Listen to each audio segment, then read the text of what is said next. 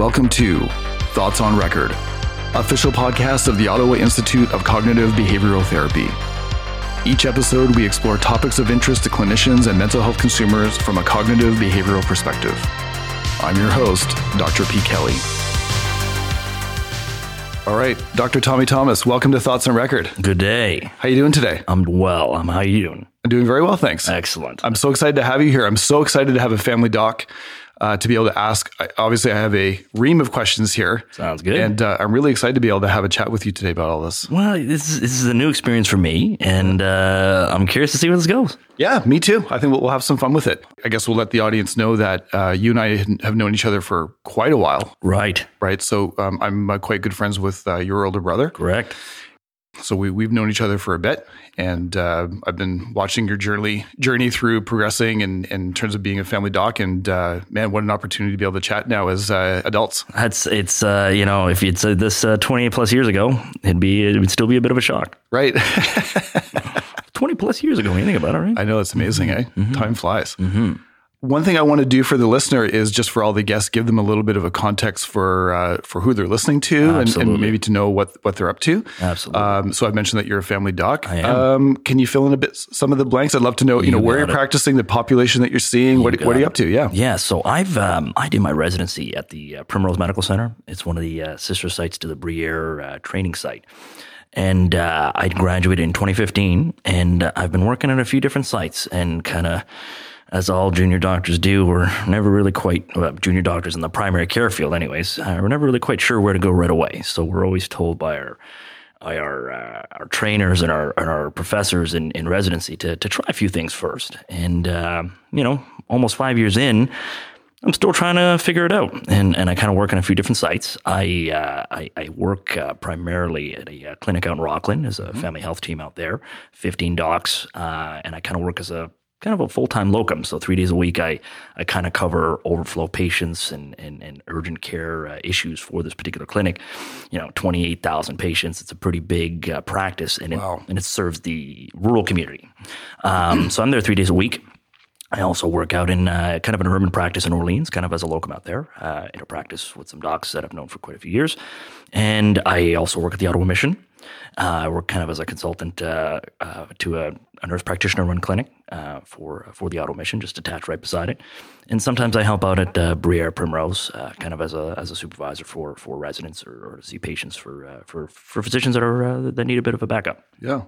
Wow. So you have a real diversity of work. Yes. Very, very different population bases on all three sites. Wow. Absolutely. It must give you such a different window into the different challenges that at each sort of stratum of society. Absolutely. I mean, the one approach at one clinic won't work for some of the other populations I work with. Right? Absolutely. So you really do have to tailor your approach.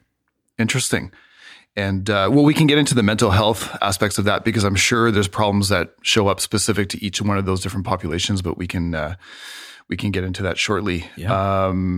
Okay. So, I mean, again, I have just a ton of questions for you. You got it. So we'll go down the list here. And in chatting about the podcast this week with a few of my colleagues, they were also similarly interested to hear the answers to a number of these questions. Right. So no pressure, Tomy. No, oh boy, got to step up. Got to step up.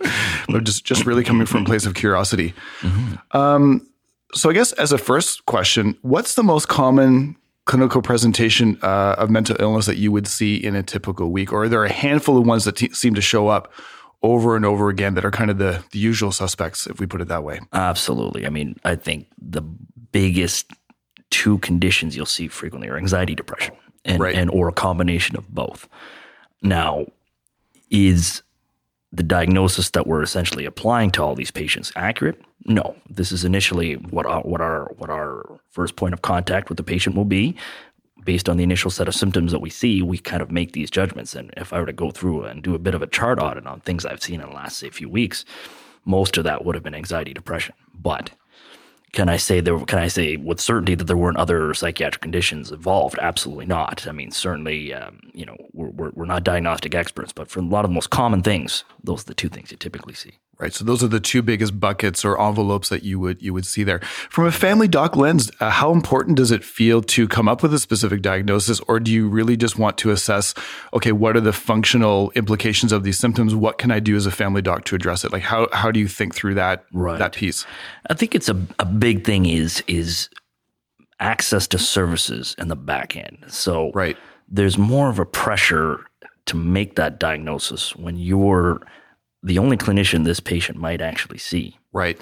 Especially if they have limited access to psychiatry or psychologists to help clarify what's going on. So when you're it. When you're the only clinician that this person will see, that pressure does kind of fall onto you. Right. Now, there is the benefit of having a consult, and it's a service where we can kind of email or send an electronic message to a staff consultant and to get their opinion. But in psychiatry, that's a hard thing to do. Right. It's not like, taking a picture of a rash and sending it to a dermatologist or, asking a question about a result on a radiology scan to a surgeon. I mean, that's a very specific and clear question. Whereas when you're dealing with a psychiatrist, you have to be able to give them a lot of information, and they often have to make that assessment themselves. Right. And our interpretation of what that patient is telling us is certainly colored as well. So you're really stuck on your own. So then that pressure is there. But we also don't have the level of training to really accurately make these diagnoses. We can maybe diagnose some of the more obvious common presentations. We always say in medicine there's horses and not zebras. Now, provided you're not in Africa, you're likely to see a horse and not a zebra. So instead of diagnosing things that are out of our purview, we really try to stick to the more common diagnoses. But ultimately, if I'm in an urban practice and I have access to psychiatric services, then oftentimes, especially, when I feel like I'm out of my depth, I'm referring on right away. Okay. It's been estimated that up to 2/3 of physician visits, might ultimately be for mental health concerns, right? Mm-hmm. And it may be the case that people come in with a somatic complaint of some kind. Correct. Gastrointestinal, Right. or, that's the one that seems to be quite common. Yeah. Maybe chronic pain of some kind. Right. Headaches of a nonspecific nature. Right. Whatnot. But ultimately, these may turn out to be manifestations of what are ultimately psychological complaints. Absolutely. Tomy, as a family doc, is it your experience that holds true? Is that an underestimate, overestimate? How does that sort of play out for you in your practice? Well, we kind of alluded to this before we kind of started the podcast, and I kind of did a bit of a chart review for the last few weeks, just seeing what I had seen from a presentation perspective. And you're quite right. It was just under 2/3 of the presentations I saw had some mental health component to it.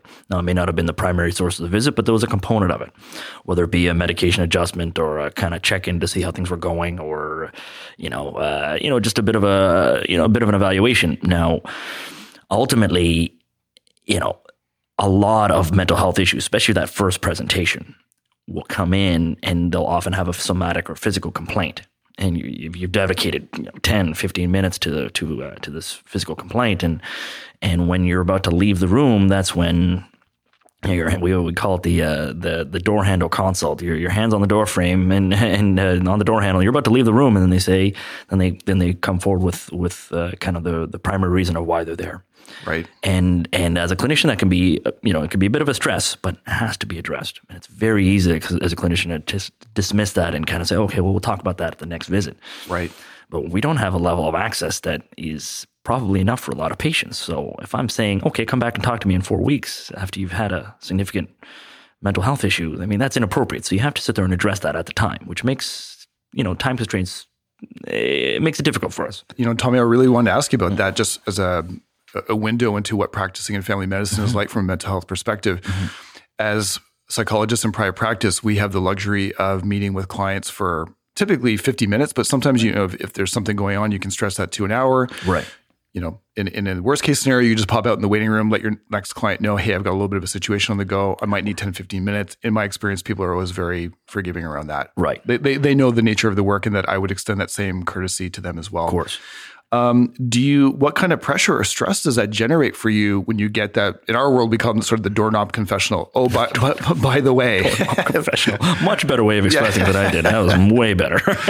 and those are, we find that stressful as well, especially when someone, drops in something really serious that, you can't do justice to it in 2 minutes. Mm-hmm. So as a family doc with the weight room stacked up with people, mm-hmm. You've got sort of 15, 20 minute windows, to see folks. What's that like for you, just sort of as a human being? How do you balance taking care of yourself in terms of making sure that you're not fried by the end of the day? But then also, just like you said, it's so hard to get in to see a family doc and to get that appointment that you want to make use of that time and help that person out in that moment. Right. So how do you think through the balance between helping that person out, but also making sure you as a clinician don't get plowed under by stress and burnout? It's a great question, because I think ultimately, the biggest challenge from a new doctor, especially someone like me with limited amount of experience, it's not easy to say no. And you got to learn to start saying no. Right. And when you start taking on work, you have to realize that whatever work you take on, there may be a certain component that you don't expect. And, we always talk about, known knowns and known unknowns and unknown unknowns. You don't know what you don't know. So if you're going into a work environment, you don't know what could potentially happen. You don't want to take on too much. So if you take on a lot, then you end up getting really overstretched. And you initially had 20 patients on your list, and you keep saying yes for people that are calling in for urgent issues. And I hate to say it, you have to learn to say no. Right. And in certain situations, whenever there's, when there's an emergency, then you have no choice but to intervene. That's just the nature of the job. You have to do it. And if it means patients wait, then patients have to wait, because that's just the situation. But if something is non-urgent and you can delay it, then ideally what you do is with patients, you say, look, as you're getting to their problem and you're coming up with a plan of action, you start to say, okay, we're assessing the situation, but just to let you know in advance, oftentimes it takes a few visits to figure this out. Right. So if patients are aware of that longitudinal nature of what you guys are going to be doing together, then they're much better prepared to kind of accept that. Right. Rome isn't built in a day, and you're not going to fix all psychiatric problems in a very short period of time. Absolutely not. It's the ultimate long game, typically. It is, right? And as long as patients know, okay, I came in here with a problem, and it was my problem. And now when I leave, it's our problem. It's not just my problem. It's a communal thing. We're doing this together. And I kind of learned that trick off of a colleague. You learn these things off of folks, and you realize that as soon as a patient knows that you're on board and you're going to be there for the long haul, that really establishes that therapeutic alliance. They feel better. Right. And then okay, look, we're going to do this in chunks, and we're going to see what we can do. And if we can't accomplish this together, we're going to get some help, provided the help is there. Right. But obviously, kind of getting back to, being in a rural setting or dealing with a population that may not have access to ancillary services, you're stuck doing that on your own. But you can still do that. You still have to maintain that longitudinal relationship. Right. So you do the best you can with what you have, but sometimes it just you fail and you still get too stressed and you've taken on too much. You think, oh boy, how do I do better next time? How do I learn? And what you realize is you just can't take on more than you can handle, and you start to learn where that is. And I think as you get more experienced, those yardsticks change. You start to take on more and more because you're able to. Right. But inevitably, you gotta know your limitations. That's so beautifully put, Tommy. And I mean, that echoes so much what we end up telling our trainees as well. Is you have to learn how to say no, and yes is really cheap. Very right. You can throw out yeses, no problem, but then they typically it's a pay later strategy. Correct. So you can make a problem go away in the next 10 seconds by saying yes to an appointment that you don't actually have time for, but then you end up paying for it. You're kicking the can down the road. Exactly. And and I think modeling sort of a calm, longitudinal, modular approach with clients is like, often clients come in and understandably they're incredibly distressed, right? They want a solution like right now. Right. And it's going to take 10 to 12 sessions. It's going to take me 3 sessions just to get a handle on what's going on. Who you are and what the issue is. Exactly. And it's going to take 10 to 12 to sort of see how the treatment's setting in. We might have to make recommendations beyond that. So yeah, I love the way that you sort of frame that up for clients. I think that would be really helpful.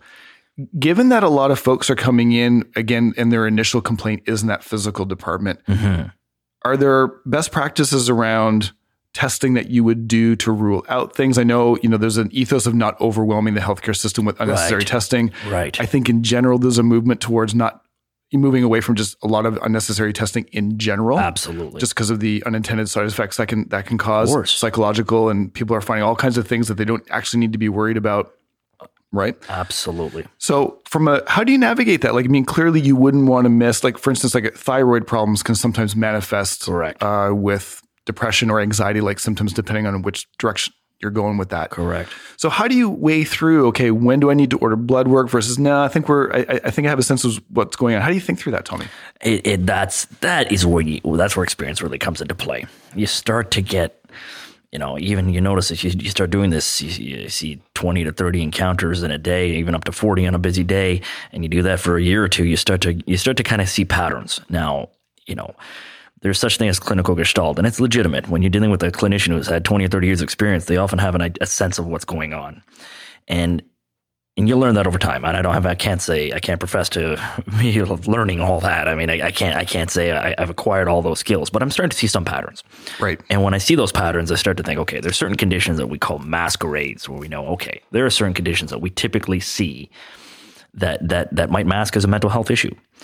And, thyroid is a big one. We do kind of checks on check for diabetes or anemia. These metabolic issues are things that are common, but are often mistaken for mental health issues. So when you consider that, you start to think, okay, whenever somebody comes in with often fatigue symptoms, those generalized vague symptoms that you can't really put on any one condition, that's when I typically do that screen. And even with mental health issues, if they come in, complaining about mental health issues right away, this still doesn't preclude the medical workup. So you don't necessarily ignore the medicine part, even when they're talking about the psychiatric problem. Right. So oftentimes you're doing the medical workup even after the fact. You think, okay, we're initially this person has been being managed for diabetes or anxiety by another physician for quite a while, and you realize, hang on a minute, maybe there's another component to this. And it doesn't mean they don't have anxiety, depression, or have some sort of mental health issue, but the diagnosis that we might be missing might also be contributing to that. So just because you have a thyroid problem doesn't mean you don't have anxiety, depression. And just because you have anxiety, depression doesn't mean you don't have a thyroid problem. Right. They can be making each other worse. So that you always have to keep an eye on is there something medically wrong that we can optimize? So I never kind of I'm quick to do a metabolic screen, especially blood work on someone that has those fatigue type symptoms. But do I order imaging right away? No, I don't. I don't do that kind of thing until there's a clinical need for it. That being said, I mean, I've been involved in cases of folks with, presenting with personality changes and changes in character as documented by the family. And as a locum physician, oftentimes I'm meeting patients for the first time. I haven't established that long-term relationship. Right. So I'm meeting everybody for the first time. I'm meeting the patient for the first time. I don't know what they're normally like.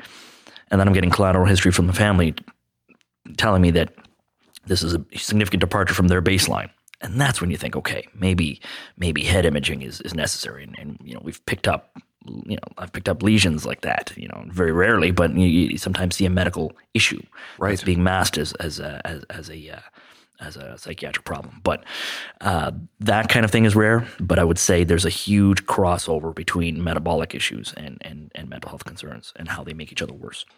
Absolutely. Do you have some sense of how they make each other worse? Maybe even beyond, is there organic interplay between them? I'm also picturing maybe a behavioral component as well, where if someone's depressed and a diabetic, their motivation is low, their energy is low. Correct. They may just not test their sugar as much as they should, that they don't administer the insulin when they should. Correct. So are those the kind of interplay that you see? Absolutely, especially when it comes to chronic illness. If you're a type 1 diabetic and you're having to stab yourself with needles multiple times a day, there are some folks that just don't adapt well to that. And to be honest, maybe I wouldn't either. Right. I don't know what that's like. And if I had to stab myself a few times a day, I'm not sure I'd be okay with that. Right. And so oftentimes having to manage that illness will lead to a chronic mental health concern because they're just having to deal with this frustrating issue. And then you add to the fact that maybe this type 1 diabetic hasn't been having very good sugar control. So as a result, when their A1C, which is a blood test that we do to kind of check for the average, kind of their long-term compliance with diabetes management and how bad their diabetes control can be, as their control gets worse, their energy levels might get worse, and that might spiral their mental health issue. So ultimately, there's a huge crossover. I mean, you can say the same thing about thyroid problems. When you've got hypothyroidism, oftentimes that can have symptoms that are very similar to a mental health issue. So you resolve the thyroid issue, and you talk to them later, and you think, okay, wow, they're really quite a bit better. So it really was just the thyroid. And then it's a lot of cause and effect, right? So you change something, you improve their lab abnormality, And then they feel better. And then you realize, okay, there wasn't really a mental health issue. It was really metabolic. But then when you fix their energy levels, but they still have a mental health concern, that's when you start to think, okay, maybe they're really kind of working together here. So it's a challenge. And it does require many visits of getting to know somebody and kind of following them before you get that idea. But as physicians, we have a tendency to chase labs and try to treat labs, and we really have to fight that. You got to treat the person, not the lab. Right. And I think we really aggressively try to keep numbers in a particular set of parameters, only to find out that doesn't really get us anywhere. So I think there's a healthy balance between the two, right? So following their labs and making sure that metabolically or that their health concerns are all addressed, physical health concerns that is, and balancing that mental health need, I guess. Right. Just as a brief aside, it came up to me when you're talking about the metabolic piece. There's a psychiatrist, Dr. Charles Raison.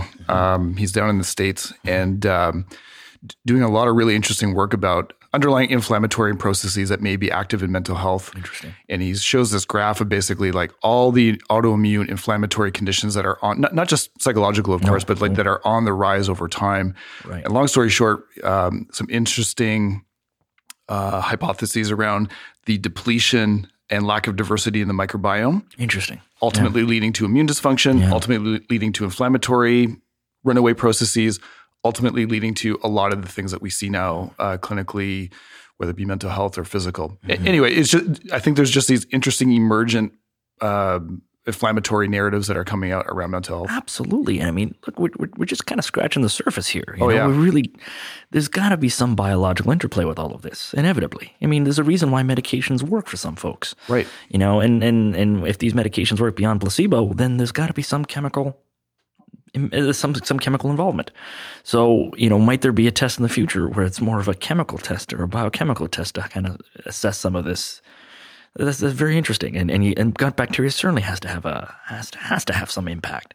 I mean, if you consider IBS as a condition, I mean, you think about that. That's a functional bowel issue. That's there's no test to really mark for that, but yet it comes up with objective symptoms. There is a change in symptoms, and it commingles with mental health concerns all the time. Absolutely. And we often think of the gut as the second brain, right? That enteric nervous system has its own personality in a way. I'll use that term very loosely.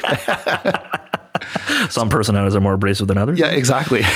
So, having worked your way through some of the physical pieces that you would need to investigate, as you just nicely outlined, right? And it comes back, things are basically okay, or you've addressed the things that can be addressed from that perspective. Right. How do you then think through treatment? And I think you alluded to this before. Access to resources probably would inform your thinking for sure. You betcha.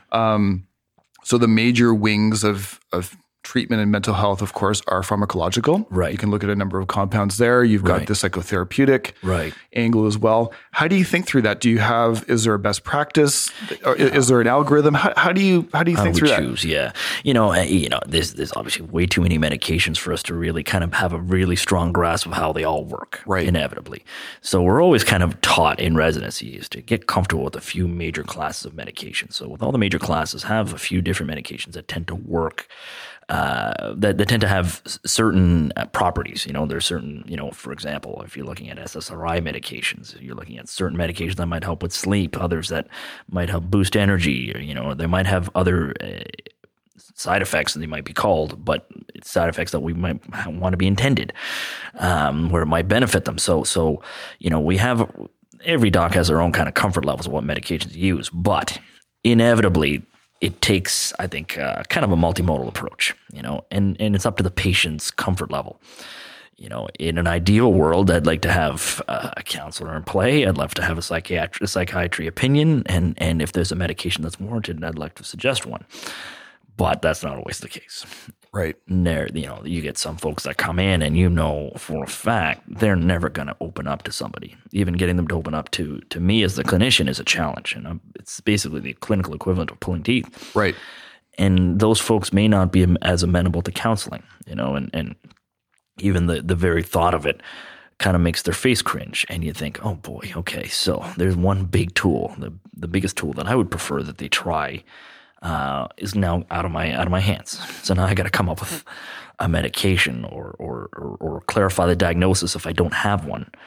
to best manage. That's a hard one, but access to counseling, I think, is the biggest issue I have with some patients, whether it be a lack of insurance, a lack of financial resources to cover, because it is expensive. Absolutely. Yep. And I also do warn patients too that, it's the same thing as finding a doctor. It's a bit of professional dating. You got to find the right dance partner in order for you to be open enough to discuss your issues. And if you can't open yourself up and you can't be vulnerable in that scenario, you're not going to really improve, because we won't get to the source of the problem. Right. And sometimes it can take a few tries, just like trying a few different medications. But I find, at least you can get patients on board and keep them on board if you warn them of this in advance. Right. If we always talk about informed consent, and it's very hard to truly inform people as to the risks and benefits of the treatments that they're having. If you're to mention every side effect, every potential complication, you'll often start no therapies. But you do have to let patients know that there's going to be a bit of an exploration process. So sometimes counseling is going to be what's best for you. Sometimes it's medications, but it's going to take some trial and error in many cases. And there are times we're going to fail. Right. But as long as you kind of keep persisting and finding a solution, more often than not, we can find some improvement if we keep trying. And for most problems, there are some problems that are very difficult to treat, and obviously that would certainly require a specialist intervention. But from a primary care perspective, many conditions can be improved if we try a few different things. But it's usually a combination I find is the most successful. And whether it be starting with an SSRI or SNRI or even a medication that's used off label, you can usually find something to help. I've seen a big increase in the number of clients who are depressed coming in with a Vyvanse or a Concerta, things like that. Right. And it's being used, I'm assuming, technically off-label to deal with sort of, what we call the neurovegetative kind of symptoms, right? Like lethargy, low energy, low motivation, anhedonia to some extent.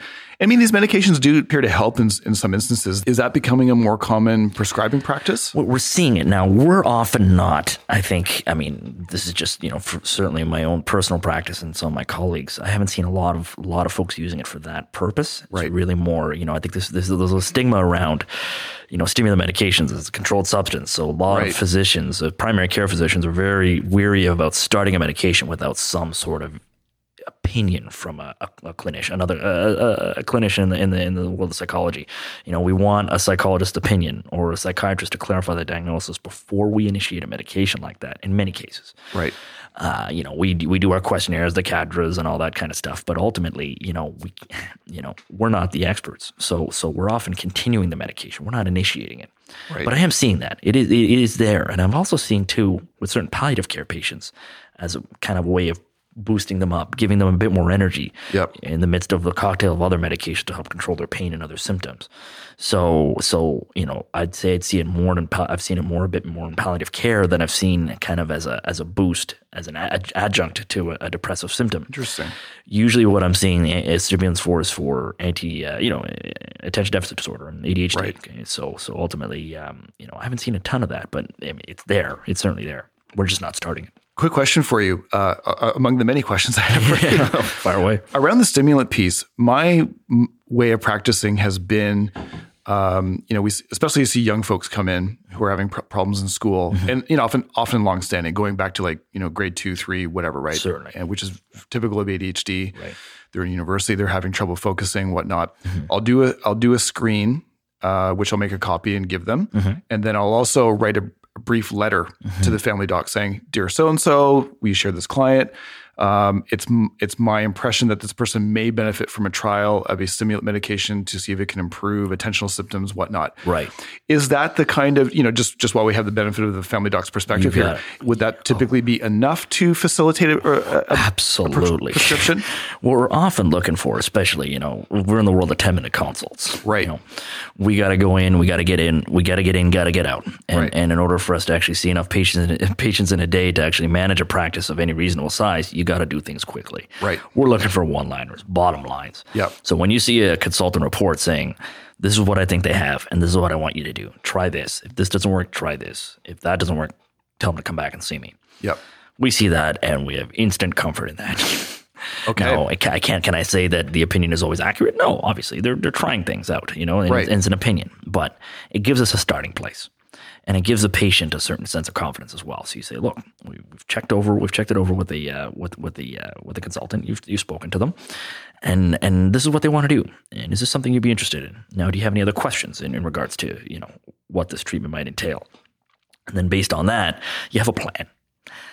I hate to quote the A-Team, but I love it when a plan comes together, right? Tom, you can quote the A-Team all day long on this podcast. I pity the fool. Yeah. But ultimately, plans are, when there's a plan in place, there's a certain sense of comfort, I think, for a lot of patients. Yeah. And I think we also feel that way too. I think all humans are like that, right? I mean, right. Knowing, okay, there's a plan. Is there a plan? Okay, good. I know where I'm going with this. That helps us. That helps us in ways I can't even describe. So at least we know, okay, we got something, we got a direction.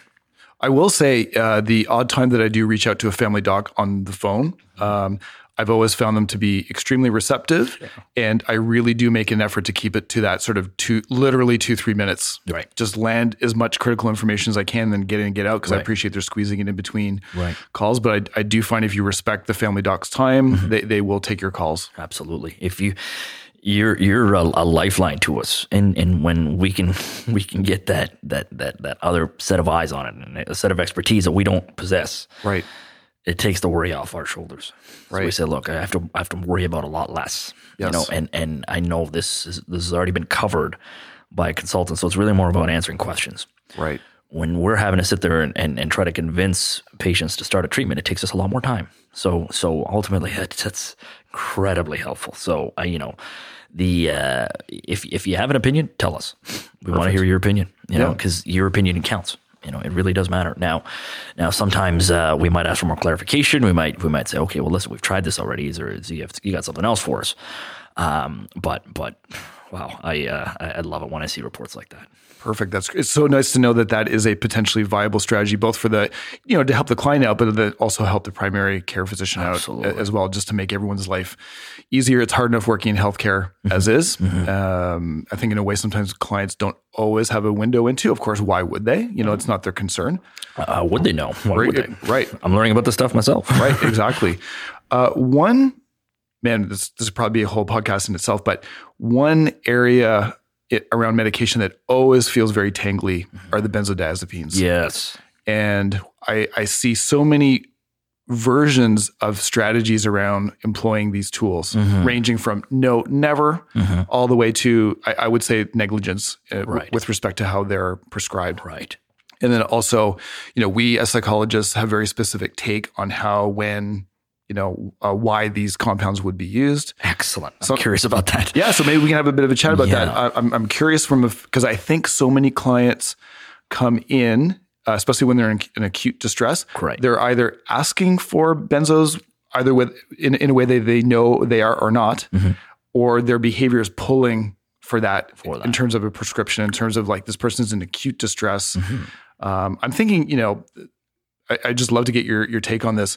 I think if someone has lost a child or something, some acute, massive life stressor, would benzos have a role, an appropriate role there in terms of helping just the person to get their legs under them to deal with life or whatnot? So I guess just a very open-ended question, Tommy, like how do you think through the prescriptions of benzodiazepines, given all of their risks? And just to make it really clear for folks, the risks being physical and psychological dependence. Right. Ultimately, I mean, we could go on and on, but in a nutshell, those are the major concerns. Addiction, right? I mean, inevitably, especially with the opioid crisis right now, it's front and center, and at least people are aware that there is a huge addictive potential to certain medications, and there's that crutch of being stuck on something like that, and the difficulty of getting off something of that nature. Right. It's a very hard thing to control, and it doesn't necessarily have to be medications. Things are addictive personalities, addictive afflictions can be for anything really, but medications certainly have a particular hold, and benzodiazepines are one of those ones that are in the news a lot, and they're commonly used.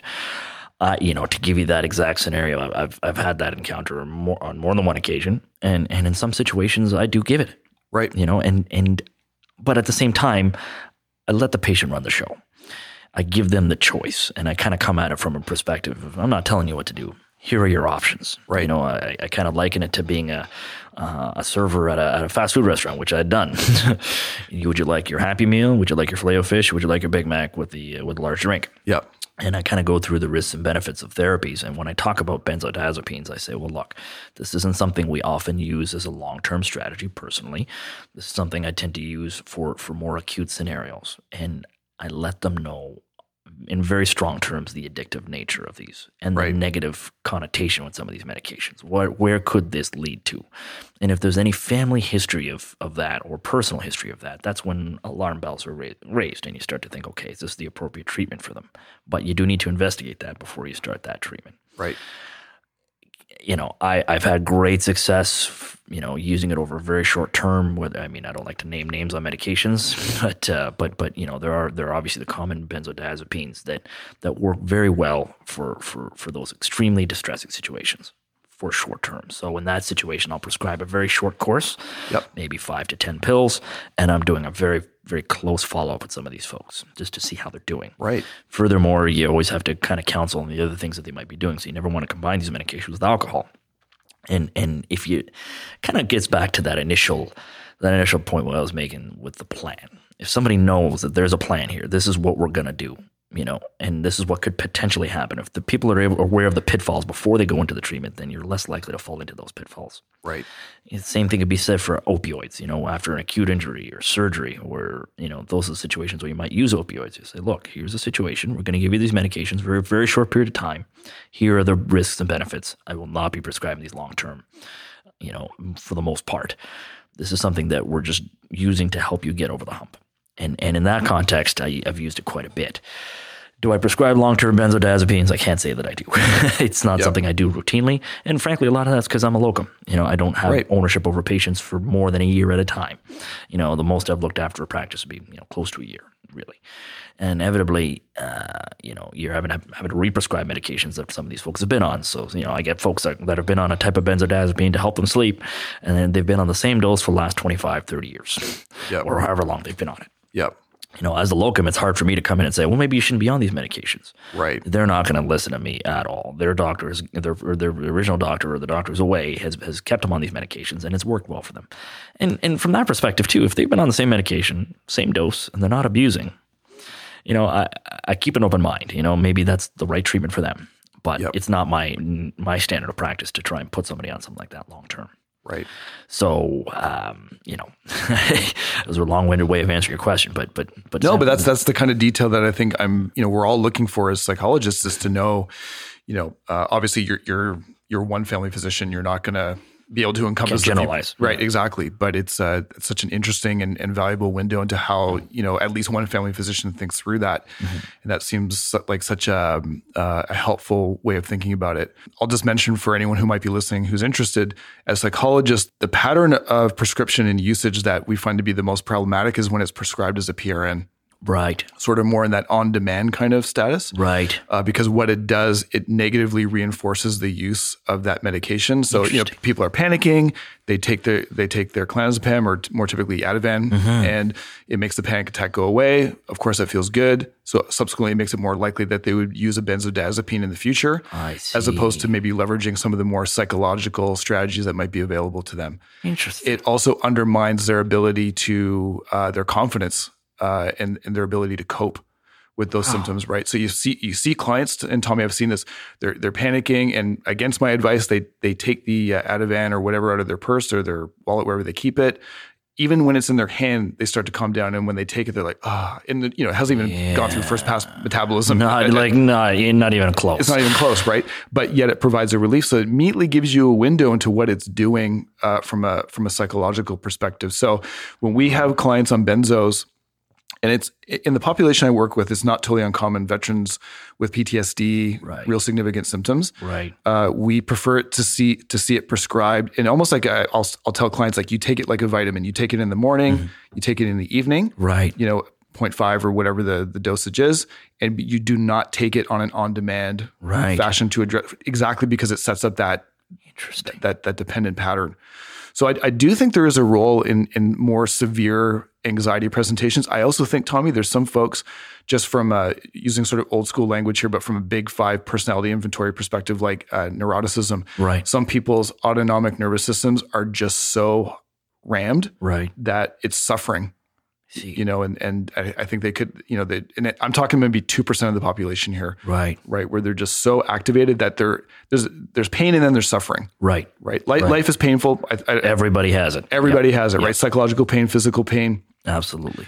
And it's problematic when people want, I mean, you would know this for sure, that North Americans consume like 80% of the world's pain medications or something outrageous, right? Unbelievable. So we have different expectations about that. But anyway, right. I'm certainly being long-winded here, but the idea is, if people are going to take benzos, I love the idea that it's temporary, situationally oriented. Right. If it's going to be long-term, it's got to be not PRN. Interesting. On a more regular administration basis. But even then it's a slippery slope, right? That's, you know, the PRN aspect of it is fascinating to me because honestly, you know, I think that's how most of us prescribe it. Right. Take this as needed. Right. And I think, you know, for folks that are medication hesitant, you know, those folks, you know, I think in many cases they're saying, okay, well, I'm very wary of this medication. I just have it in my cabinet. I don't use it. Right. Almost kind of like the PCA, patient-controlled analgesia studies, right, which show right. that folks that are on those machines, those pumps where you can dispense your own medication, provided there's no drug abuse history, they end up using less medications. Right. But that's very different from what you've just described. You know, the idea of them putting the pill in their hand and getting that instant relief, knowing that it's coming. Yep. That changes my perspective a bit here because you start to think, well, hang on a minute. In let's say we were to go back to that initial example of that patient who's lost a child or lost a loved one in a very acute setting. Instead of using it as a PRN, just using it regularly. You're going to use it for these days, and we're going to stop you, and we're going to see how you go. Right. But to your point, like you have to experience that those symptoms in order for you to conquer them eventually. Exactly. And if you're using that as that way of stopping that, you'll never learn that behavior, and that's fascinating. That's very interesting. Yeah, because you end up trading one problem for another. Yeah. Right. Is what ends up happening in my experience anyway as a clinician. So one of the ways that I think through therapy or the message that I tell clients, because I often have what I would, you know, affectionately call my tools and strategies clients come in. They're like, I need tools and strategies. Right. Right. They're looking for their anxiety or depression to be essentially alleviated immediately because that's the cultural narrative, right? Like if you have strong feelings, unpleasant feelings, then there's something wrong. When it might just be that it's life going on. Right. So the metaphor we use is, or the characterization is, therapy is not designed to convince you that the world is safe. It's designed to convince you that you're courageous and brave enough and strong enough to deal with it. Interesting. Which is a very different lens, right? Yeah. Than the benzo use often has that anxiety symptoms are dangerous. They're unpleasant. You need to make them go away. Let's take a benzo right now. So it can often work contradictory to the person's self-efficacy and sense that they can develop tools to deal with that stuff. Wow. Yeah. This is why these talks are useful. Yeah, I know. I'm so glad I'm so glad we're having this kind of a conversation because I think this is probably one of the most, I would say, like the number one, say, quote unquote, conversation I end up having with family docs. And the education goes both ways, right? I mean, I've learned so much about family docs, the way they think through it. I'm learning a lot in terms of the way you think through it. Right. And we just have our psychologist lens, which is not the only lens or a complete lens, but it's just another angle in on the we're trading one problem for another sometimes. Right. One thing I was wondering about, and I think this would be useful for any clients who might be listening to this podcast. If someone's coming in for their appointment, right? You know, they've got typically, what kind of a window are they looking at? 10, 15, 20 minutes? Usually it can be 10 to 15. Okay. In some scenarios, 20. Okay. So let's go with 10 minutes just so we can optimize as much as possible. Right. What would someone who wanted to be a good steward of their mental health, right, and respect the small window of time that they have there, what would you recommend to a client in that situation in terms of preparing for their appointment, and then in terms of what's the information you actually need in order to help the client? Because I think a lot of clients have especially if they're anxious, right? It's like Dr. Thomas needs to know everything about what's going on, otherwise he won't be able to help me. Yes. Right, and what they may not realize is in aggregate, you have so much experience that you're picking up on subtle pattern recognitions, and probably within 30, 40 seconds, a minute, you have you're 85% of the way there, right, in terms of, knowing what needs to happen. Right. So for the client who really wants to make best use of that time, how would you guide them in terms of structuring that conversation with the family doc? Absolutely. That's a great question, because I think I hate to give patients homework in that regard, but sometimes that's kind of what's required. Right. And oftentimes after that first visit, they'll come in and, they're anxious, they're stressed, they're disorganized in their thinking. And that's normal.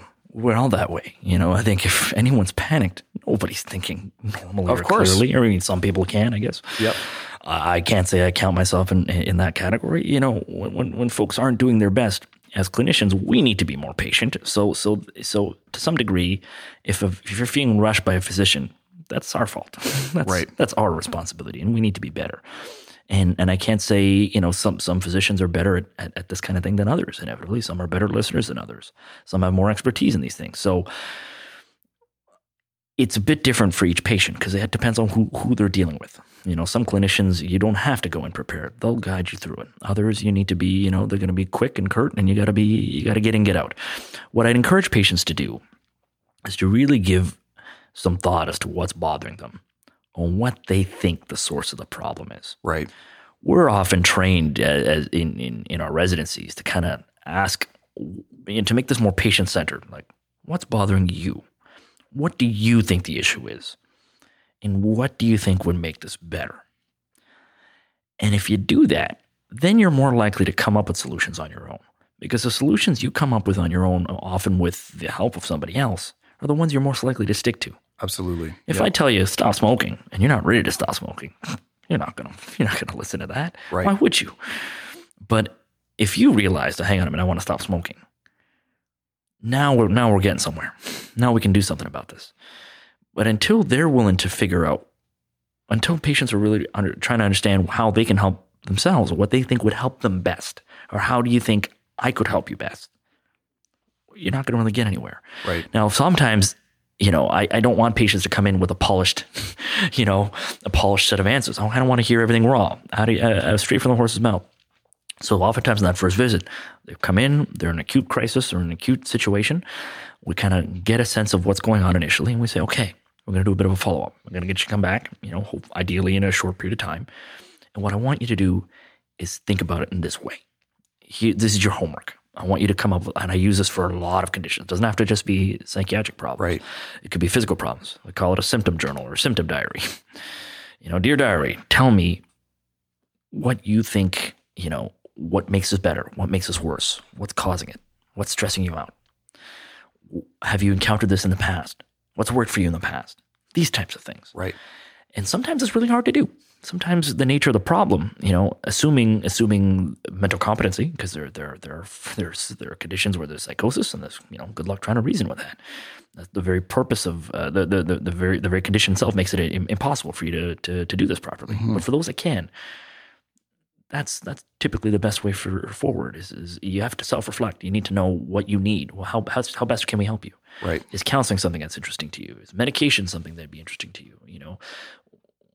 What have you seen somebody else deal with something that you're interested in? And oftentimes, patients have ideas, and nowadays with Dr. Google, which can be a good or bad thing, depending on the person. Yeah. It's just a tool, right? It's a tool. It depends completely on how it's used. Absolutely. A hammer can be useful, can also be very dangerous. Right. So I think patients often come in with an idea of what they want. They've already known, right? And especially folks that have dealt with certain issues before.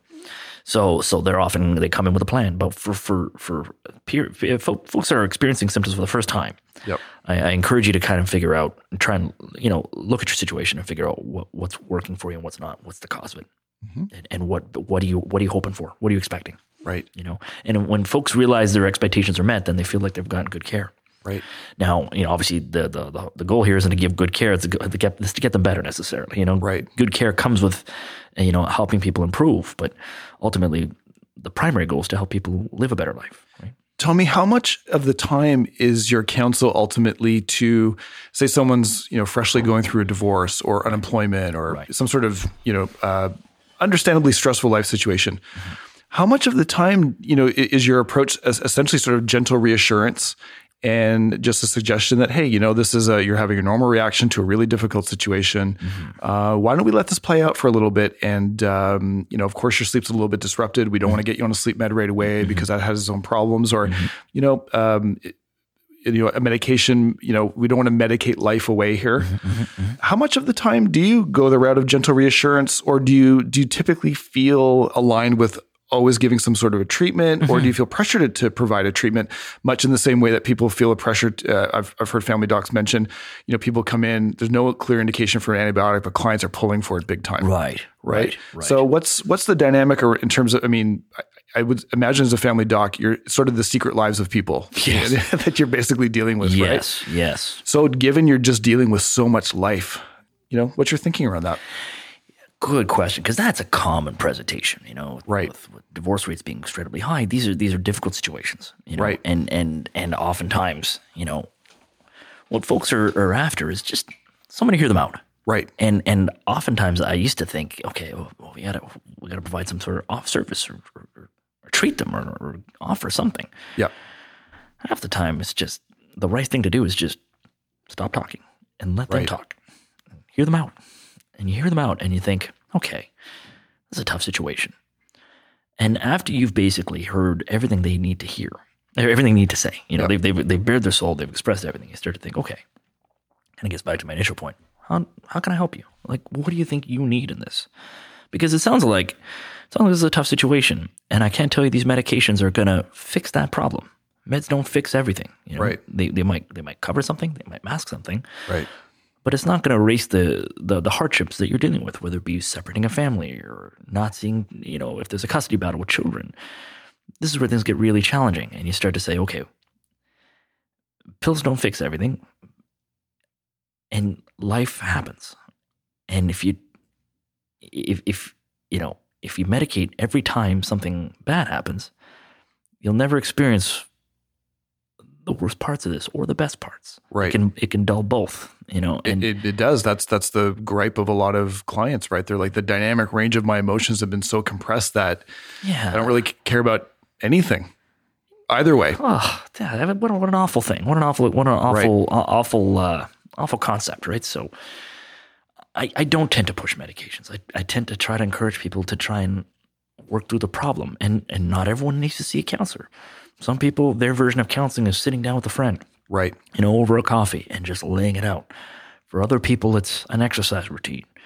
Other people, it's martial arts classes, or art, or poetry, whatever it may be, whatever you use to kind of center yourself or to meditate, whether it be meditation itself, but, meditation doesn't have to be, the standard practice. Some people meditate when they run or when they bike. Whatever therapy works for you, I encourage that. And that's something I often bring up, and I say, okay, well, what do you do for fun? Like, what gets you out? What gets you to your happy place? Yep. And I often tell people that when I'm about to take their blood pressure, go to your happy place. Yeah. Hang out here for a few minutes. I'll come back. I'm going to turn the machine on, and then we'll see where you're at. Yeah. And the same thing occurs to this. Where's your happy place? What do you do? And, oftentimes it's as simple as giving them a bit of a signal. So they have a few days to try and address their affairs, figure out what they need to do. Right. Where you get into a bit of a pitfall is when folks come in and ask for large periods of time off, and you think, okay, you need time away from work, and you absolutely do. Or there's something at work that's potentially adding more complications to your stresses at home. Sure, yeah. Avoiding work isn't going to fix that problem because you're going to have to go back at some point. So that's kind of a different challenge. But oftentimes I often start with, let's give you a bit of a break. Let's see where you're at. Let's give you a few days to kind of sort yourself out, come back, gather yourself, and let's figure out where you need to go from there. So usually on that first visit, I'm trying to avoid therapies. I just try to figure out what they turn to when they're happy, and how do I encourage that? Right. How do I push them to do that? Or guide them that way, I guess. Yeah. But I mean, I'm no expert in that person. They're the expert in that person. Right. They know what makes them happy. So you really just got to make them understand what makes them happy. Right. You help them reconnect with what they most of us know how to heal ourselves inherently. Absolutely. We lose when we're stressed out, when we're panicked, we get that tunnel vision, we lose track of those things, right? Or even worse, they feel disposable. Right. People don't exercise at precisely the times in their life when they should. Right. But it always feels disposable. It's like, oh, I'm busy. But it's like, if you're putting the cart before the horse, you will end up paying the price. Absolutely. Eventually. I mean, if I could just put a plug in for anyone who's listening, exercise. It's the most powerful treatment that you or I would have in terms of recommending to folks. I mean, there's the most evidence around it. It's the most robust, easiest to implement, least side effects. Everyone should be. Everybody should. Yep. If you can push a half a pound of weight in a wheelchair, you should be doing that. Right. Whatever you can do, you need to do that and expand a bit more and keep doing it, because humans need to move. We need to exercise. We need to push ourselves. Absolutely. And I think that this you get a lot of this too when it comes to musculoskeletal injuries. To kind of bring it to medicine here a bit, you get a lot of physical aches and pains, and you get folks coming in looking for a medication or a quick fix, and you think, look, if you don't do therapy, you don't strengthen your body in the area that hurts, how do you expect any of this to ever get better? Right. And the same thing could be true for psychiatric problems. I've had enough people be on medications for years, discover a physical activity that they like, and whatever it is, doesn't matter what it is, whether it be resistance training, conditioning, a sport, and they've come off their medications, and that's the therapy. Right. And that is the ideal scenario. Right. And not only are you helping your mind, you're helping your body.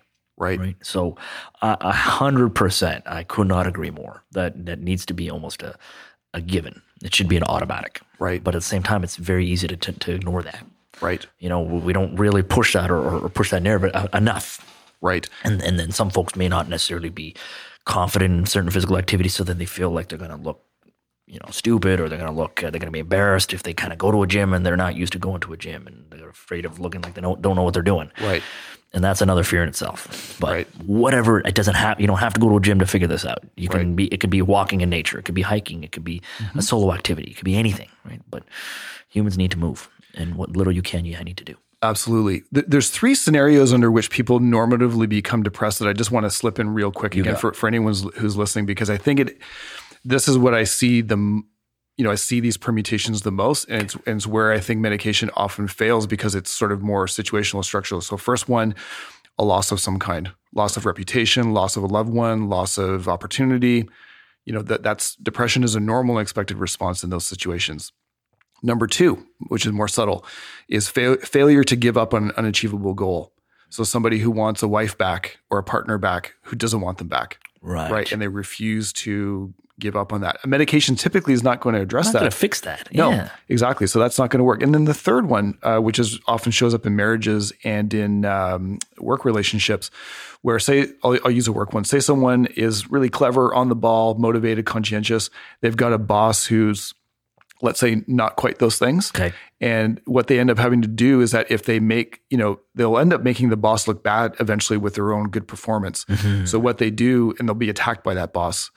So what they do is have to assume a submissive interpersonal stance within that relationship. Mm-hmm. And the easiest way to do that is to become depressed. Right. Because you can finish, I'm not that great, I'm not that smart, who am I to say this, that, the other thing?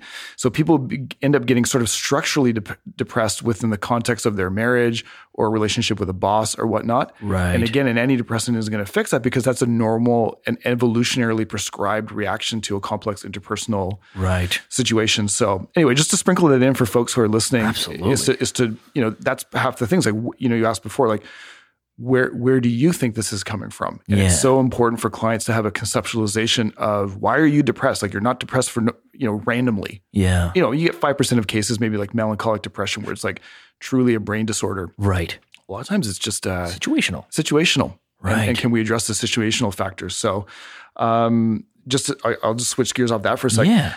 Tommy, when you prescribe medication, do you have a sense, when you do go that route, and I understand from your perspective that it's not the go-to, you want to explore things, rule some things out. And then, but if you do go that route, do you have a sense of how adherent people are to that strategy? Because I have a friend who works in the benefit space. Yeah. And, they're through large analytics, they're able to see just how little those prescriptions are renewed, or, I can go on and on, but what's your sense of it as what do you hear from your clients? What's your sense of that? It obviously depends on the population you're dealing with, so there's certain situations where, I work with populations that are disadvantaged at the Ottawa mission, and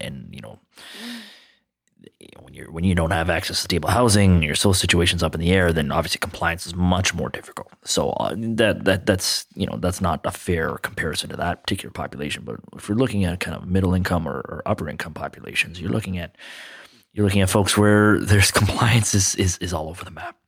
And I would say compliance overall is probably pretty poor. And I would say, I can't judge because I had a sinusitis a few years back. I'm not used to taking medications. Mm-hmm. I can tell you I missed a few doses. Right. And here I am demanding people follow medication regimes. So this isn't any judgment. So I kind of often start with that. I say, look, I kind of self-deprecate and say, look, I don't always follow medications because I forget. And here are the strategies I use to take them. Are you compliant with medications? Yep. So by kind of displaying a bit of that vulnerability, which is absolutely legitimate, patients are often a bit more forthcoming. And you'll find out they often, they take matters in their own hands. They'll adjust medications on their own. They'll stop medications. They'll try it. They'll take it every second day. They'll do it completely non-prescribed. And it's very common. And then you don't really know you don't get a proper sense if that medication really worked. I think one of the things that clients always ask me or they're fearful of is they'll start a medication and then they're feeling better or worse, which can be the case. Of course. Right? In the short term, some people are exquisitely sensitive to these compounds. Yeah. And they're like, what's going on here? And I'm always saying, is like, the problem is we don't have another one of you that we can run in sort of a randomized controlled trial design. Yeah. We don't know. So I really urge them to stick with it. Like, please, let's just, if we're going to go down the road, if you're going to bother taking it anyway, do it. Let's at least do it. Commit to it. And then we can get some good data back around that. I find the best way of achieving compliance is kind of being upfront about it right away. Right. I say, look, okay, we're going to try medications. I think we've come to the conclusion that medications are the right fit for you. Yeah. That we've established that. Now, here's what you got to know. If you tell people the worst potential outcomes and they're expecting it, they're able to deal with it. And I kind of give you an example. If you tell a patient, okay, so I'm about to do a particular procedure on you, and here are a lot of potential complications. And here's the percentage of this happening. And even if we do everything correctly, this could still happen. Yep. And see that complication occurs. Patients are far more accepting of that because they knew in advance. They were going into something with proper consent, informed consent. Right. If you tell somebody to go to another facility and get a test, but you didn't tell them they had to pay for parking, they're going to come back and tear your head off. It can be something small and innocuous like that. Right. But if something goes not according to plan, very anti-A-team like, things can fall apart, and then you've lost that trust in that therapeutic alliance. Right. So if you have this medication, you have this idea, okay, I'm going to start this medication, you're going to feel not great for a few weeks in many cases. And here are the short-term and long-term consequences of these medications. Based on that, let's give it a try. And we're going to check up on you very frequently, and we're going to make sure everything's going okay. And if that doesn't work, we've got other things to try. Right. So there's still a plan should this fail. Right. And that's still that I find I get much better results in keeping patients honest. And Absolutely. I can see they're prescribed, they're refilling their medications as needed. Right. And they know exactly every detail about their medication. Then compliance is occurring, right? Right. So, and you see a significant benefit in many cases. So that's kind of the approach I take. Yeah. But does it always work? No, it doesn't. But that's the one I've found a bit of success with. It feels like one of the dark horses in terms of interfering with adherence or compliance are sexual side effects. Yes. I think people are hesitant to mention them. That it almost feels like it's sort of luxurious to bring it up in the sense of, well, it's just sexual side effects. But for most people, libido is a primary aspect of their quality of life, or it's a huge part of being a human. Huge part of their identity, of course. Of course. And so it's interesting that people are so quick to downplay it. I think it's, part of the narrative in our society is that sex is dirty and, whatnot. That seems to be changing. But in any case, Tomy, how likely does it feel? I mean, I guess you wouldn't know who's not talking about it. Right. Right. You don't know. We don't know. You don't know what you don't know. But how often do you hear complaints of the sexual side effect piece? And is there any? I've often seen Wellbutrin prescribed as a sort of workaround to that. Absolutely. Do you have a take on that conundrum? So I guess what do you hear? And is there anything that can be done typically? Yeah. So any time I prescribe this, man or woman or any or transgender, anybody who's taking this, you have to realize that this can have unintended effects. And if I tell them that in advance, then they're much more likely to tell me about it in retrospect. They say, yeah, I tried the medication, but I lost all interest in sex, or I just wasn't aroused, or I wasn't able to maintain an erection. I just wasn't able to perform, and I wasn't into it. And if they know that, they think, okay, well, this is a normal reaction. I was expecting this. And and then they even often discuss it with their partner or partners, whoever they're having relations with. And if everyone's on cards on the table and everyone knows this could potentially happen, then it takes some of that difficulty out of it. But if you prescribe that medication, someone else prescribed the medication, I didn't get a chance to warn them about it, then I may not know. Right. And then oftentimes, as you're about to, let's say they're on this medication, they say, you know what, it's kind of helping, but I don't really like it. I want to try something else. Right. You kind of go, well, why? They just don't really, they're not really forthcoming. Right. Then, you try a trial of another medication, and they come back and they say, you know what, the sexual side effects aren't as bad, but I'm not feeling as good. And it turns out I think that other medication was making me feel quite a bit better. Right. But now, I think I'd rather go with that first medication. So, you know what I mean? Absolutely. Yeah. It's like it's always like which problem would you rather have? Yes. Which is an unfortunate reality of life in general. Often, yes. It's like of all the problems that are going to be there, which are the ones you're most likely to be willing to tolerate? Pick the poison you could put the ketchup on and enjoy it. Really. Right. Yeah. So I think that's and if you put it in those terms, then at least patients can make a better decision. Right. Even though it's not perfect. It's not ideal. And to be fair, I'll be honest, I use Wellbutrin as that backup. Do people report back that it works? Well, at least the sexual side effects have certainly improved. Right. So I see a much less incidence of that. Again, I can't say any large population studies here, but I've seen a reduced amount of sexual side effects with that. Right. In some people, it works very well for whatever condition we're using it, but in some cases, it just doesn't. Right. So this is where you kind of try. It's like, look, it might reduce your sexual side effects, but it may, if it doesn't help the condition that you're dealing with, then we need to come up with something else. Absolutely. Right? So it's like you might as well not take the medication at all. Right. What's the point? What's the point? No, right? Absolutely. So but it is a challenge, and that's the hardest thing. For young men in particular, I find is the biggest population where you have to convince them to say, look, I think if you don't take this, what happens to you is the consequence is worse than the lack of sexual function. Right. And in some situations, that's the hard reality. Yeah, no, absolutely. It's just a weighing out of where's the cost benefit inflection point and weighing that. And it's different for everybody. I was just going to say, that's an individually tailored sort of piece, right? If you're dealing with a 65-year-old gentleman or versus a 45-year-old woman or someone 27 transgendered, I mean, there's going to be a different equation that goes into what's right for that person. Correct. Depending on their life circumstance. Yeah, this is where getting to know your patient really comes into play. Absolutely. Speaking of that, I mean, as a family doc, typically the challenges that we see in the mental health sphere are nested within family systems, right? So the spouse involved, maybe kids, right? Things like that, right? How much of a tap dance is it for you navigating, speaking with husband on Monday about his challenges, maybe to do with his spouse, and then seeing spouse on Wednesday with her perspective on those problems? Oh boy. And respecting confidentiality and knowing that things that they don't know. How do you think through that quagmire? Because I don't think it's not really client's job to think through that, but I think it may sometimes be invisible to them, some of the quandaries that we as healthcare providers have in terms of navigating family systems issues with confidentiality, informed consent, all that piece. I think, obviously this is a gross exaggeration, but I kind of feel like a soldier going through no man's land, hoping not to step on landmines. Right. Every step is calculated. Every thought, I'm having to take that extra second and realize, hang on a minute here, I can't divulge certain details that are confidential. Of course. There are times I have to breach confidentiality.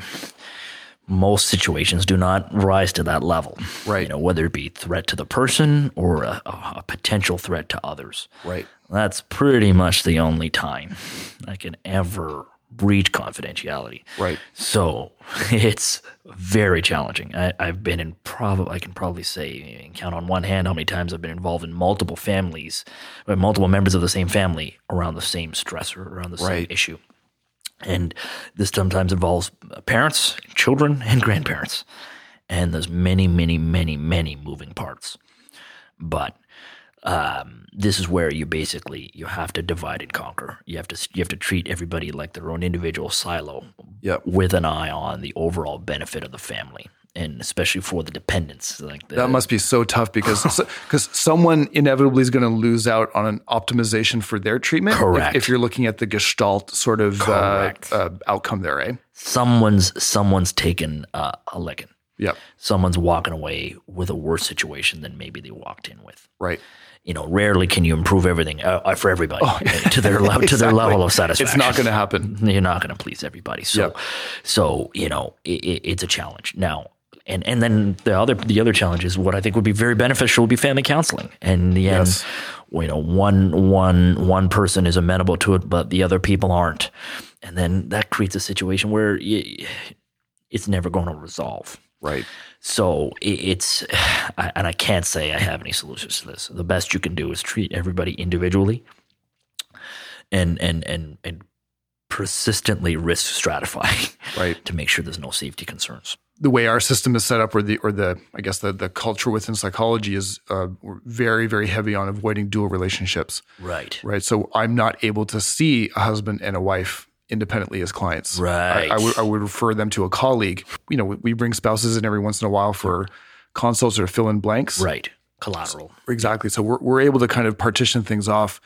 But I've just really felt a lot of empathy for family docs and chatting with my own family doc in terms of just navigating some of these family systems issues. And man, that cannot be easy. It's not easy. And the really hard part too is when you start dealing with parents, grandparents, or the children, where their wishes, they're afraid to express them. Right. And there's certainly, if you ask a 16-year-old teenager, so tell me about your sexual history with your parents sitting there. Right. Let's just say you're not going to get a very honest answer. Right. So this is where you do have to separate them. And I let the parents know in advance, look, I need to talk to your kids separately. And it's just the reality. And some parents are resistant to it. It's my child. And I understand. We're both parents. So you get it, right? Yep. You understand that, okay, you're going to want to know what's going on with your child. But it's just what has to be done. I also think, too, I had a recent situation where I had an elderly patient who didn't want heroic treatments from a cancer that had been developed. The children of this particular patient, adult children, were pushing for full treatment, and that parent was really not wanting that. Right. And this causing a lot of anxiety and strife. And this patient was panicked. They didn't know what to do. Yeah. And couldn't express where they were coming from. And at the same time, didn't want to tell their loved ones how they really felt. So then I had to make a call. I had to be the bad guy. And and oftentimes, that patient asked me to express their wishes. And then you're caught in the middle. Right. And that was very uncomfortable for me. Oh, no doubt. But it had to be done. And if that's what it takes to advocate for my patient, and then I will. Yep. It just wasn't easy. No. Oh, Tommy, no doubt. It just wasn't easy. Yeah, it's not easy to interject oneself into a family system under the best of circumstances, let alone end of life, types of discussions. Between that and so one of the hardest part of my jobs is intervening with seniors and taking away driver's licenses. Yes. Because you're creating a psychological bomb for this patient. You're basically affecting their quality of life. Hugely so. And that's a very huge challenge. And those are things I go home and you got to work through them. Oh, for sure. They'll eat you up inside. Absolutely. I want to come back to your own self-care in a second. We can have a chat about that. Yeah. I'm just being mindful of your time and keeping an eye on things. And there's an issue that I do want to get to just around risk assessment, suicide, things of that nature, just because it's so prevalent in the media these days. Mm-hmm. And I would just love to have a lens in on how you think through that. And again, I'm really sort of feeling quite lucky for the luxury of time I have with my own clients, where I can sit there for 50 minutes, an hour. Yeah. And typically if I'm going to do a risk assessment, it's going to happen within the first 5 minutes of sitting down. Right. And then I have, relatively speaking, oodles of time to work through that. Right. Make calls, send people to the hospital, et cetera. Right. As a family physician, how do you think through risk assessment? How do you deal with the extremely, in my view, compressed window that you have to deal with, sort of life or death, let's call it, kind of calls? Absolutely. Yeah. So Tommy, how do you think through that? It's a challenge. And the first time you do it, my word, I mean, you think it's like the first time you end up having to push on somebody's chest in the midst of a code blue when somebody's heart stops, or you're running a CPR. And the first time you do that, it's panic. You just you feel lost. You wonder, what am I doing here? You feel like a complete and total fraud. Right. Like, how am I qualified to send this person to hospital? I don't know. I'm not qualified to run my own life. Right. And you start to think, oh boy, am I doing the right thing here? But then with time, with practice, you get more exposure. Right. I've had to form 3 people in the last week. Really? 3 different people. Now, again, I work with high-risk populations, especially at the mission. Tommy, can you explain? I mean, I'm certainly aware of it, but can you explain for the listener who may not know what a form is and when it's used and, what the implications of that? Absolutely. So Form 1 is when, a physician makes a determination. Now, I think there's other clinicians that could do this, but primarily it's physicians that make a determination that someone is expressing thoughts of harming themselves or someone else. Much like kind of what I was mentioning earlier about breaking confidentiality. It's one of the few times I can do, I'm obligated to do so because there's a threat to life. And when somebody is expressing those kind of thoughts, you don't automatically send them to a hospital against their will. And Form 1 essentially dictates that a police officer or a team of police officers will come and they'll take you, and they're not arresting you, but they're taking you to the hospital to be assessed by a psychiatrist within a short window. Right. And basically the psychiatrist makes the decision as to whether this person is a legitimate harm to themselves, because we're not the experts. We don't make that call. Right. But if you're expressing thoughts or interests in that, then I have to intervene. Right. And, you start to, again, once you get to know your patients over a long period of time, you can really risk assess much better. And that's the benefit of having a longitudinal relationship, The hardest ones are when I meet a client for the first time. Very first time. And you don't even know you don't know what it means. You're like, is this normal for the person? Absolutely. Are they really activated? Are they, in some instances, is the relationship being tested, to see if I am trustworthy and won't abandon them? Absolutely. So anyway, sorry to interrupt you, but it's important for people to understand those when you don't have any context. Yeah. Ooh, that's an intimidating set of circumstances to do a risk assessment under.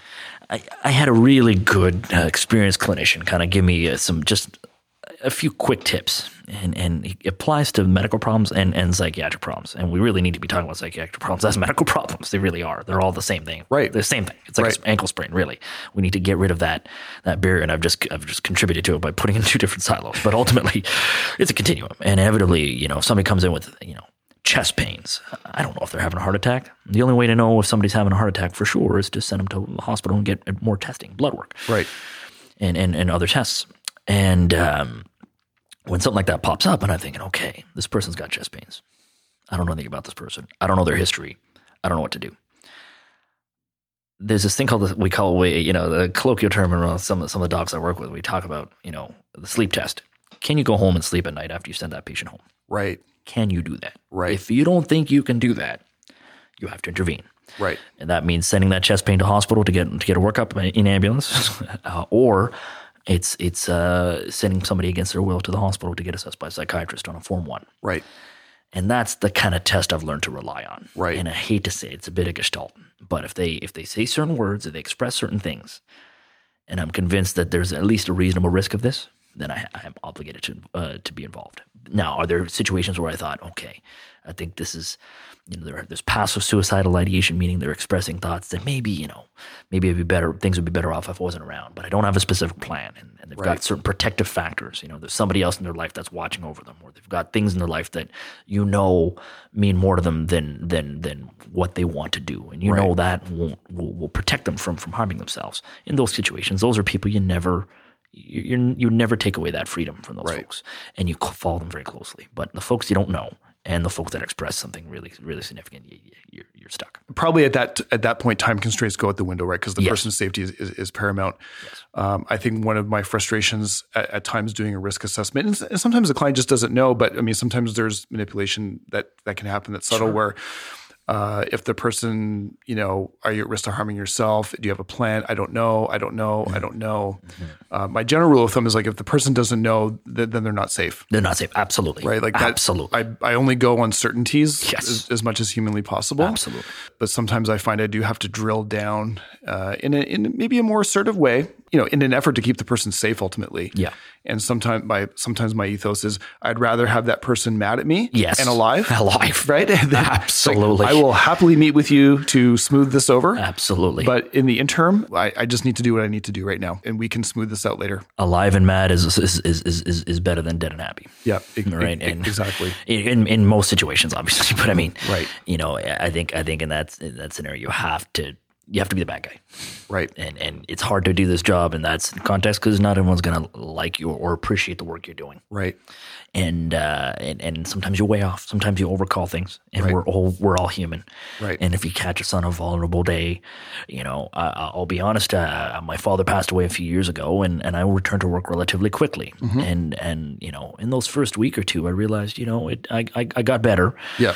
But in that first week or two, returning to practice, I took 2 weeks off. I went right back to it. Yeah. And in retrospect, I probably should have taken more time. But right. In those first weeks or two, was I operating at my best? No. Right. I can't say that I was. Yeah, you're a human being at the end. You're a human being, right? Yeah, ebbs and flows. You could have a kid that was up all night, or you're retired, or some life happens, and you have to go in and respond. And sometimes you might be a bit more sensitive to certain things, right? And if you feel vulnerable, you're more likely to make sure that you do the right thing, the safe thing, right? Even though it may not be the right thing, right? So you're going to make overcalls. You're going to make mistakes, right? Yeah. I want to get to the self-care piece in 1 second. You got it. I'll just put in one little comment here for anyone listening, potentially who's in a position of power to do something about it. It is so frustrating to have a client especially clients who are sort of in a gray zone, right? Where it's not, they're not voicing a clear plan. They're not voicing a clear intent, but man, are they ever decompensated and they're not doing well. They're not going to get admitted. Yeah. I'll send them to the Civic with a letter. Yes. I might even call ahead. Yes. To try and speak to the psychiatrist on call and say, hey, listen, I'm sending so-and-so over. Got some real concerns. I've known them for a long period of time. And, I hate to say it, sometimes they are sent away with a Seroquel, basically. Yes. And I get the pressure that they're under. I'm certainly not blaming those facilities. They are overrun. Absolutely. They are overrun. But our society needs to do a much better job of creating systems and treatments ultimately for folks who are highly distressed, don't have a lot of resources at their disposal, but are not so ill that they, would benefit from an immediate hospitalization. Yeah, inpatient is more of a kind of an in between. Yeah, you'd say almost like a day hospital kind of thing. Exactly, that's right. We're trying to build in some of those services here. We have an intensive day program for anxiety disorders where people come from the afternoon, 1 to 4 p.m. Monday through Friday. Brilliant. And we're because basically what we're trying to do here is I want to put a plug in, but people need to know. Every layer of frustration that we have as private practice clinicians, we were trying to build a service basically selfishly to meet our own need in terms of stuff that doesn't exist. So absolutely, just so people know that's where we're going with that. But I really want to talk about the quality of life piece. I remember looking before at a survey of quality of life among physicians, especially in the different disciplines. Right. And Tommy, I was struck by how low their reported quality of life was. Within the profession. And I wouldn't doubt actually that it's too much difference in psychology. Mm-hmm. These are incredibly hard positions for different reasons, of course. You're dealing with different things. Yeah. And so, what's your sense of the burnout level or quality of life among your physician colleagues? What are the kind of things that that physicians do that are effective for taking care of themselves so that you can practice for 20, 25 years, 30 years? I think I think there's a high burnout rate. There really is. And I think especially with modern telecommunications and with physicians being able to be reached all the time, I think you can never turn your brain off. Right. I think traditionally when physicians used to work long hours, you're in the hospital, but when you're out of the hospital, you can't always be reached every 10 seconds, and I think that there's a benefit to being away from that responsibility, even if you're not physically there. Yep. Having that beeper go off or that phone go off, it's I'll tell you, to the first year resident, about the scariest sound in the world when you hear that beeper on that first night. You must never get down into deep sleep, right? In a sense, because I didn't even bother. Right, because your brain is just must be constantly monitoring for that beep beep beep. As a resident, I'll tell you this: I'm a good sleeper. I'm the type of guy that can fall asleep standing at a concert. Like your brother. Like my brother, exactly. He was always a bit quicker, but it's a Thomas thing, man. Yeah. We're great sleepers, and yeah. Unfortunately, when I fall asleep, I often want to wake up in the morning. I have multiple alarms. Yeah, a physical one, a vibrating thing, an alarm I have to get up and disarm, and it's a process. Yeah. So when I fell asleep on call, there are times I'd wake up, answer a page, not realize who I talked to, what medication I ordered, and have to spend the rest of the evening trying to figure out what I just said and who I said it to. Wow. Not a good thing. So I just kept awake. So as a result, you get burnt out. You're working a lot, 24 hours or sometimes longer than that, and it's hard. So in that situation, I think the biggest thing to avoid burnout is to take time away. Yeah. But at the same time, balancing things, because it's very easy to take on work. It's very hard to give work away. And, you're absolutely right. Yeah. So boundaries. I mean, I think that goes for anyone in any walk of life. I know the thing that I spend the most time with my supervisees on is establishing boundaries. And like you beautifully said before, learning how to say no, and as soon as possible, essentially. As soon as possible, right? Being like, you know what? I could probably do that, and I want to help out, but it's going to come at a cost. Right. And that cost is something you're going to end up having to pay either now or later. Right. You will pay it. As a general assumption, it's a broad stroke, but given the amount of education that, we do to get to the endpoint of our respective professions, there's a certain amount of perfectionism involved, right? Yeah. And maybe I dare say conscientiousness as well. Sure. And I think a lot of us, unless we are hitting the zone of pain, we don't have a sense that we've done enough, right? Or that we've hit the limits. Like, okay, like I'm kind of hurting now, so that's an indication that I've done my very best. Yeah, you can translate to physical activity, right? You go to the gym, you say, right. If I'm not burning, if I haven't gone to failure, if I haven't really pushed myself, then I haven't done something beneficial, which isn't true. Right. It just isn't. And I think you got to apply that to your mental health as well. For physicians, Tommy, I mean, I often use you guys as a fictitious example. Yeah. In the sense of control. Well, with my supervisees, right? I'm like, imagine you were a heart surgeon and, you said, okay, no one can ever die in the course of my practice. You would not be able to psychologically survive the job, right? No way. So, how in your training or in your day-to-day or with your interactions with colleagues, how much is a culture of tolerating uncertainty and uncontrollability curated amongst you folks? Is that something that's baked in? Do you come into it on your own? How do you arrive at that? Because I'm assuming you have to have some keen sense of that to survive what you see every day. Yeah. I think a lot of folks, especially that go into medicine, we're all scientifically oriented. We all kind of like we like learning about how things work. Right. And the hard part in medicine, especially in primary care, is the unknown. You don't have a test available to you necessarily right away off the top of your head. I can't just order, tests and see the results in most cases. And then you start to realize those tests themselves aren't perfect either. And then you also realize the information you're getting may not be the correct information, whether it be patients, not being able to communicate properly what's going on with them. So there's a lot of variability.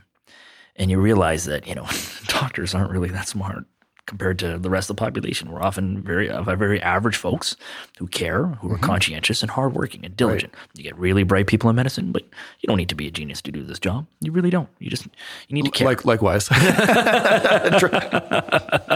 And I'll say guilty as charged. Yeah. My friends call me the stupidest doctor they know. Oh my God. And they know one.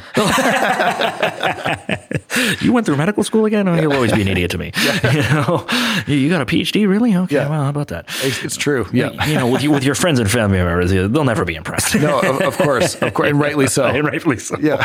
Some of the smartest, most accomplished people I know, I think of are the biggest buffoons. Yeah. But really, I love them. It's out of love, right? Of course. But I think especially I see this a lot with colleagues that used to be engineers, that they do very precise type sciences before, and they get to medicine, and then it's all kind of open ended. And you think, oh God, I got to deal with this uncertainty, and that doesn't jive with certain people, and you learn pretty quickly whether this field is going to be okay with you. You're going to be okay to adapt to that. Right. You learn very quick because you'll never have the answer right away. You can be the smartest guy in the room. You can be Albert Einstein, and you won't know the answer all the time. See, Tommy, I think it's so great that you said that because, so many clients come in that are, number one, if the doctor doesn't know the answer, they get so concerned. Yes. And also their expectations can also be very unrealistic. Absolutely. Right. They're mad that the physician doesn't know what's going on. And I always try and impress upon them. It's like, guys, like, really medicine, psychology, we're still very much in a growth phase in terms of knowledge. The human body, it's a miracle that we know even what we know. We do know, yeah. Right. So I really try to temper people's expectations because I do find,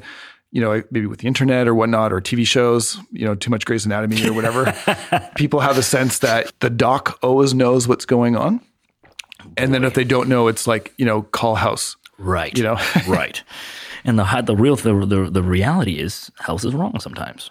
Right. House doesn't always get it right because we're operating off faulty information. Yeah. If the data you're collecting off of your patient isn't 100% reliable, and if we don't fully understand the processes that are going on in your body, how will we ever actually succeed? How will we ever be right all the time? Right. And that uncertainty, same kind of gets back to some of my overarching points earlier, where you think if patients know what to expect and say, look, we may not know what happens after this test. And I use MRIs as the example. Yeah. A lot of people want MRIs to their back for their back pain. And I always kind of tell them, an MRI doesn't fix everything. It doesn't tell you everything. Especially not with back pain. Especially not with back pain. If you did MRIs on a bunch of guys our age, you're going to see all kinds of findings that have no correlation with pain whatsoever. Absolutely. Yeah. MRIs don't necessarily always correlate with the symptoms you're having. Right.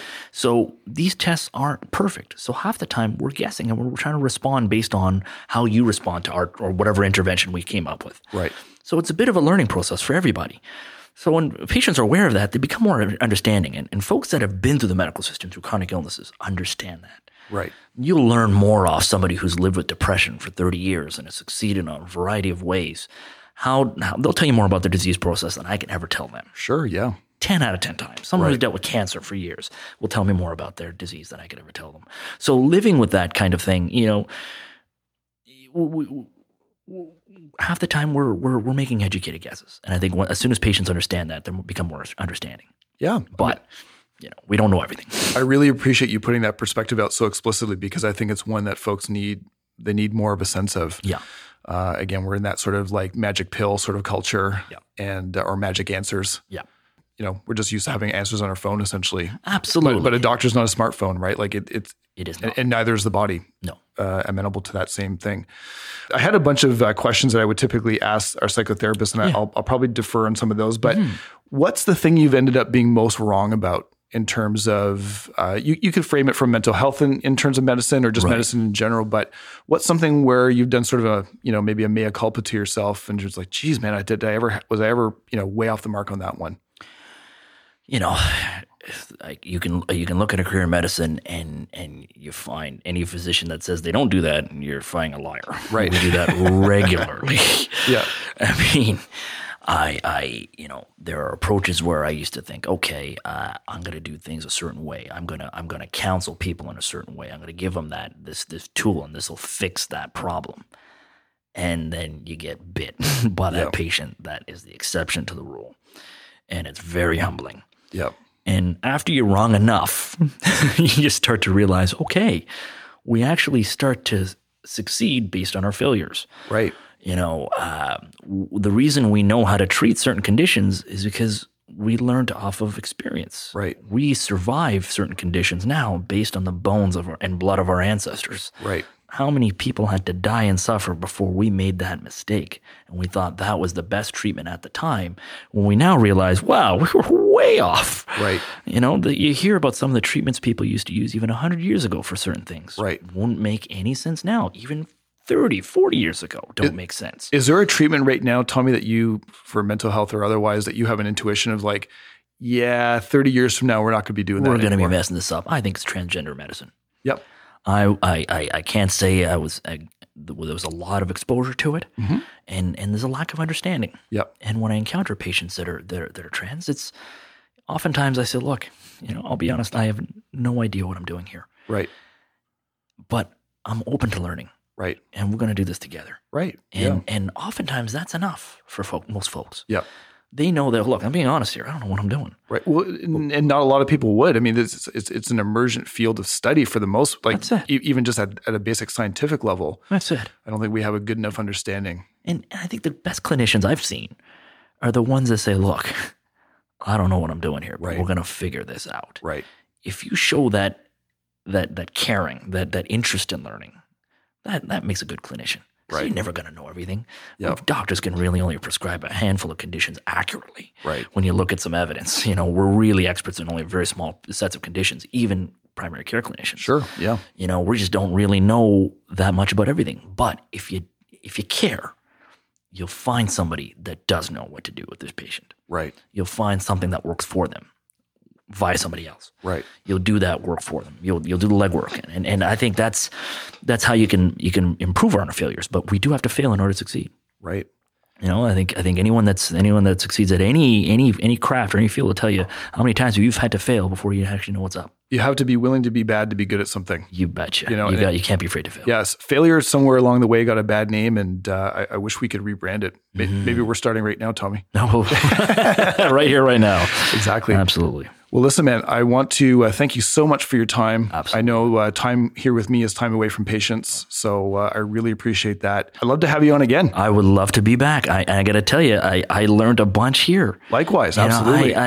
This is really, really informative for folks like me, and I encourage all healthcare providers, regardless of your field, to talk to somebody outside of your lane, outside of your silo. Yes. For all clinicians. I mean, if you haven't talked to many surgeons, go grab a coffee, grab a few beer, grab a drink with them. Right. Learn off of them. Learn off your psychiatry colleagues, learn off your psychologist colleagues, learn off our allied health professionals. Right?